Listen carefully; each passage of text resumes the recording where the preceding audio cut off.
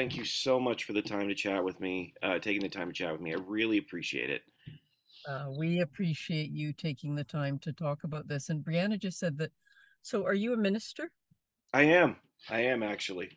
What kind of a minister? Like what denomination? Mennonites. Oh, cool. Yeah. Interesting. That's way to go.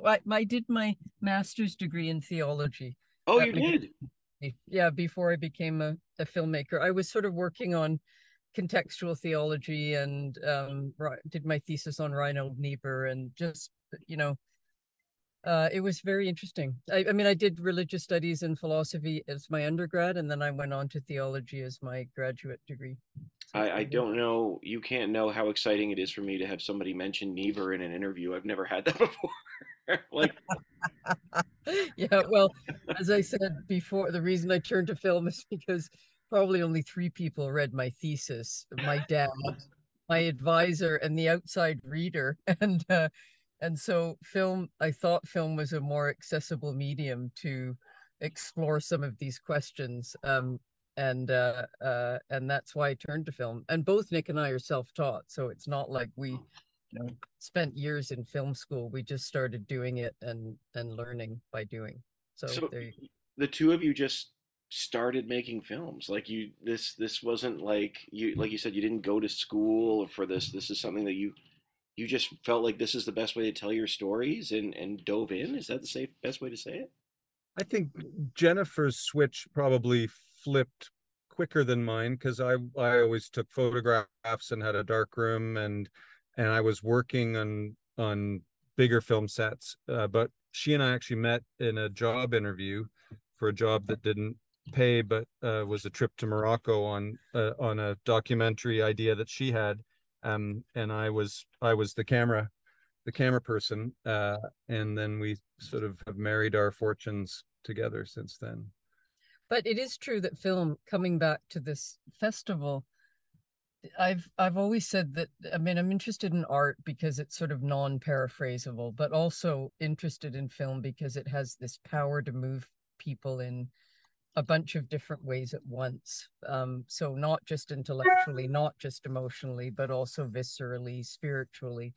And that's very hard to do with an academic paper. So when I look at this lineup of films that we've had such a wonderful and difficult time choosing because there were a lot of great films, but these ones really rose to the top.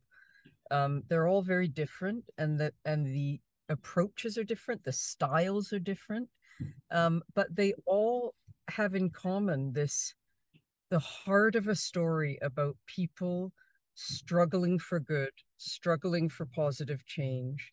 Um, and they're immensely uplifting. Even Freedom on Fire, which is, after a year of war, where you still have this unbelievable spirit of hope and love in the Ukrainian people, and it's really conveyed in this film.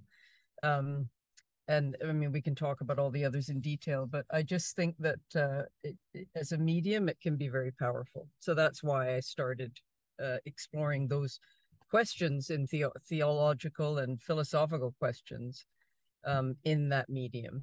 Trying to, anyway.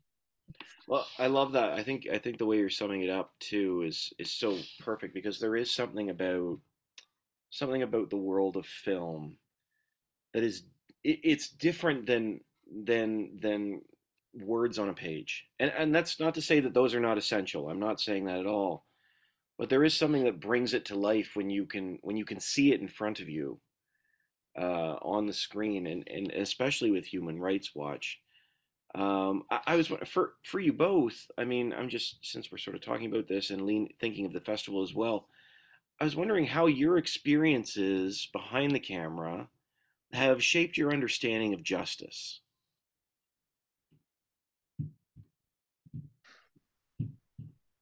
Wow, what a really interesting question.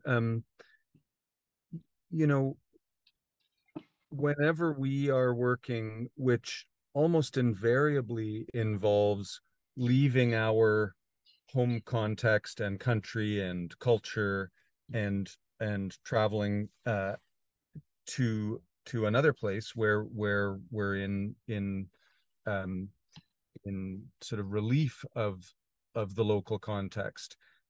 We have always tried to be as mindful and as empathetic and as you know, receptive and humble to that environment, because we think that's the best way to be in right relation with the people that we are around, who are accepting us into their world. But it's also, I think, the way to tell the truest story of that place when you're not of that place, is to really try and listen and be receptive.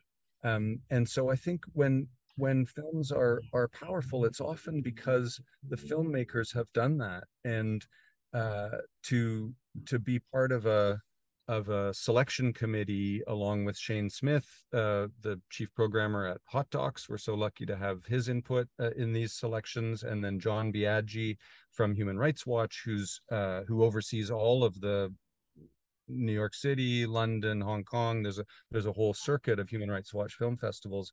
That's our committee. It's humbling again to really see the truth on the screen, of the strongest films, and to be able to select them and bring them to an audience in Toronto. We're so excited about this lineup. But I think for us, when we see it in the edit room, or when we see it in someone else's film, you can tell when there's a truth there, and you can tell when there's an authentic quest for justice on the part of the filmmakers, on the part of the characters that they're representing.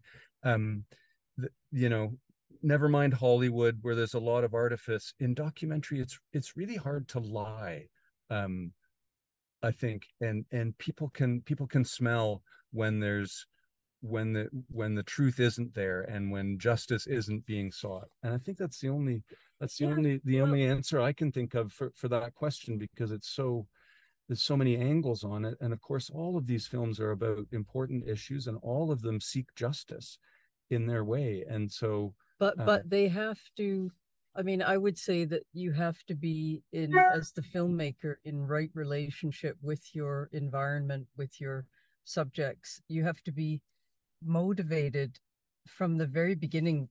For me, filmmaking is an ethical act. Like it really is about the ethics of engagement. And if you don't get that right, there is not justice. It means that somebody's getting exploited, or you're you're using somebody as for your own agenda, or you're doing a bad job of conveying the truth of their story and situation. And the best films, especially films that deal with issues of social and human rights and social and environmental justice, are ones where that balance comes together, and you can really feel it when you're watching it. And I think Nick's right, like, truth has become sort of a dirty word for some people. Whose truth? My truth, your truth. It's still possible to tell the truth. It doesn't mean it's a universal law, or it's objectivity, but it is true. And the truth involves a very complex way of relating. And I think in all of these films, you see that. Like Yuria, The Rising Forest is basically a performance piece. It's an art film about a trans Indigenous activist in Brazil, one of the worst countries for trans rights and Indigenous rights, as we know, not one of the worst. There's many countries guilty of that.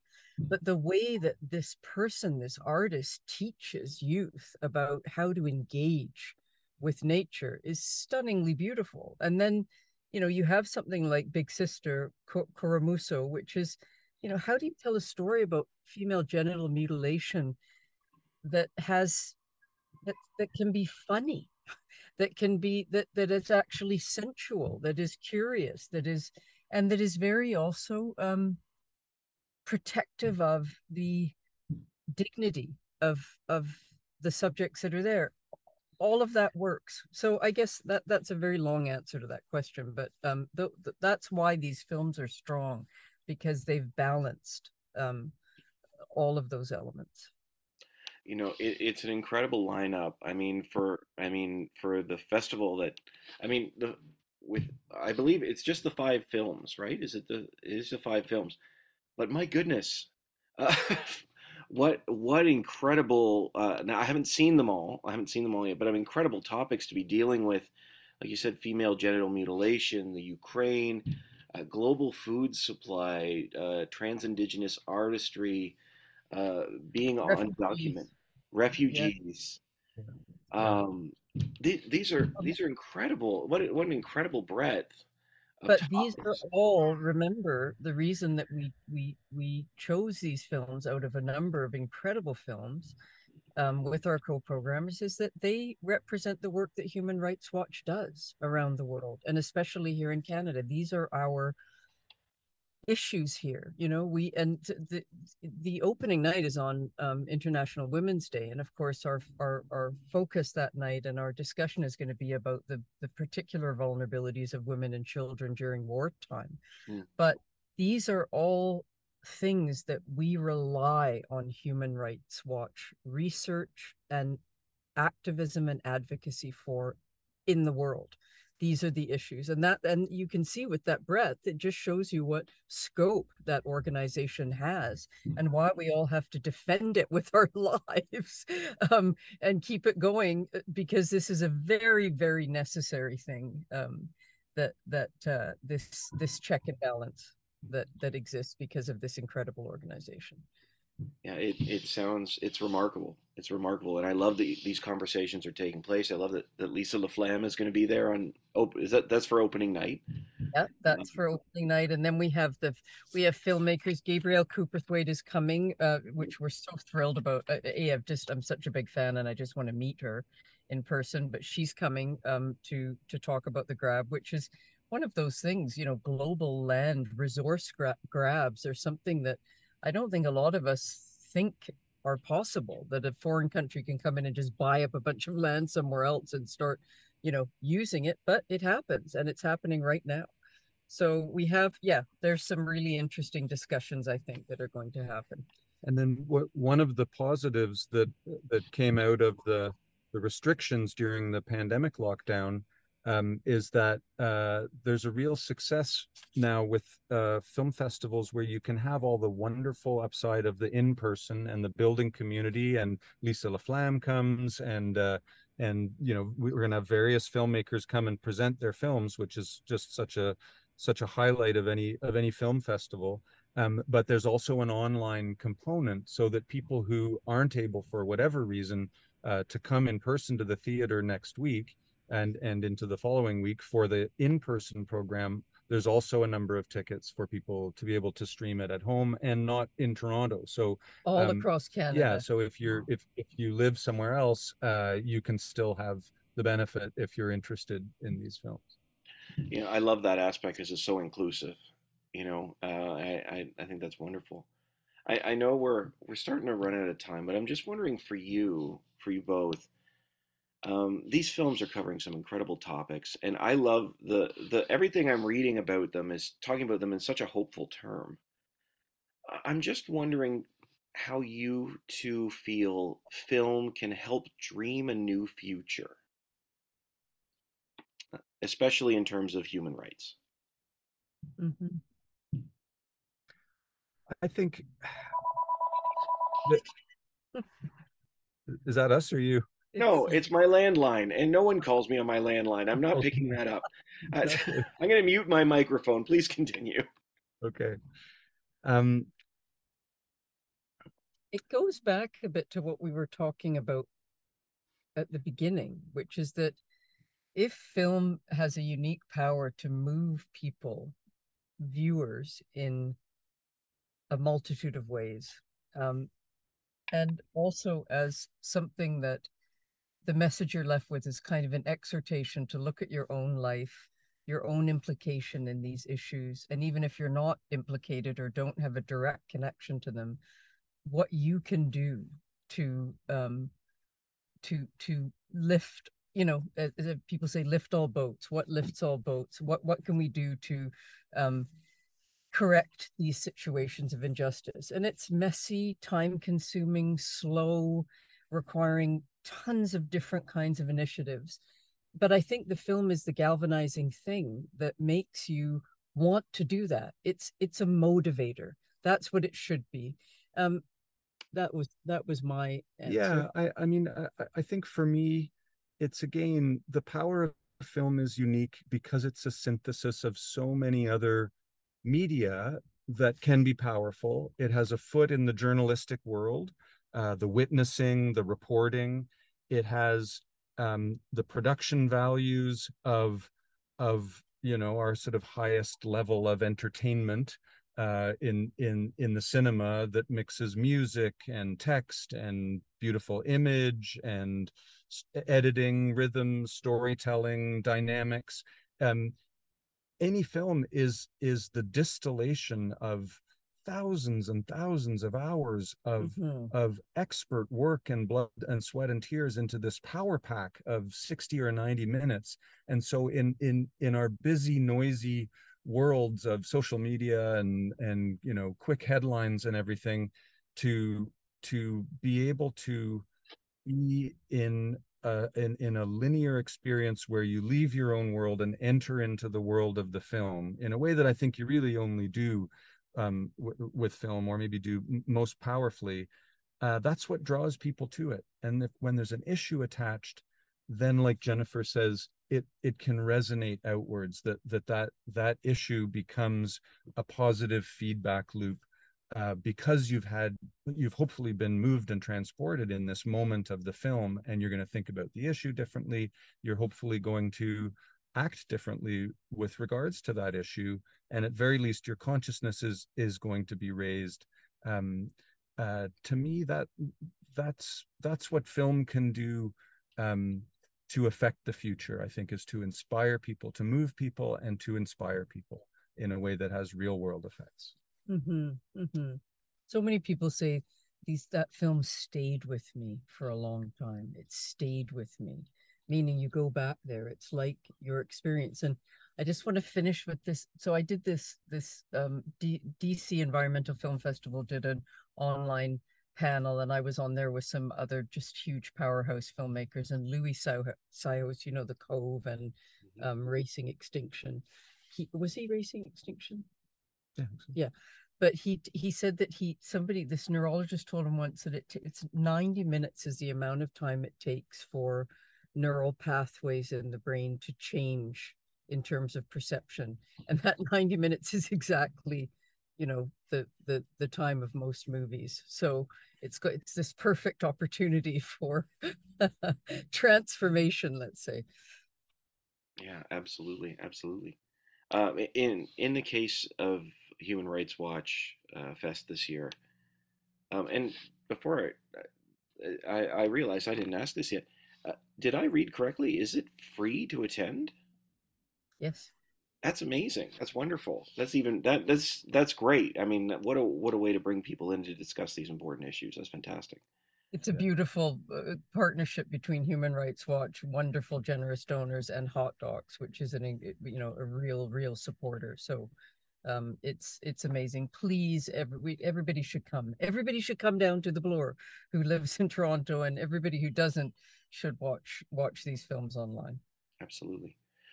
Just as we wrap up here to you both, I'm just wondering, with you both heading up the festival, what's the marker of success for you when evaluating it at the end? What is it that you hope the festival accomplishes? I'm really looking forward to the gathering of community on the nights in the cinema. To me, that's something that is made, that the preciousness of which is understood that much more deeply after it was taken away for a number of years. And now we can do that again. We can gather again. We can meet before with our friends, with our family. We can discuss after, and we can share that moment of the film. So that's what I'm looking forward to the most, is being there for very different film experiences with a live audience at the Hot Dog Cinema on Bloor Street. And I will say the other part of that is what I look forward to, and what I hope happens is that this bigger national conversation that can happen through these online screenings, through people gathering, watching with friends, watching, in separate places, but then talking about it afterwards, that the conversation opens and expands. And also, finally, a recognition of how crucial this organization is internationally and how we all have to support it to keep doing the excellent work that it does. The festival, the human rights organization is one thing. The festival is a wonderful arm of it. For me personally, I'm very excited about this. I think it's a great opportunity, and I thank you both for your time. As a minister, I love this because it hits on, walk humbly and speak justice, and those are two key things for me. Wow. So thank you so much for your time. I really appreciate it. Thank you for taking the interest. Yeah. Yeah. Great conversation.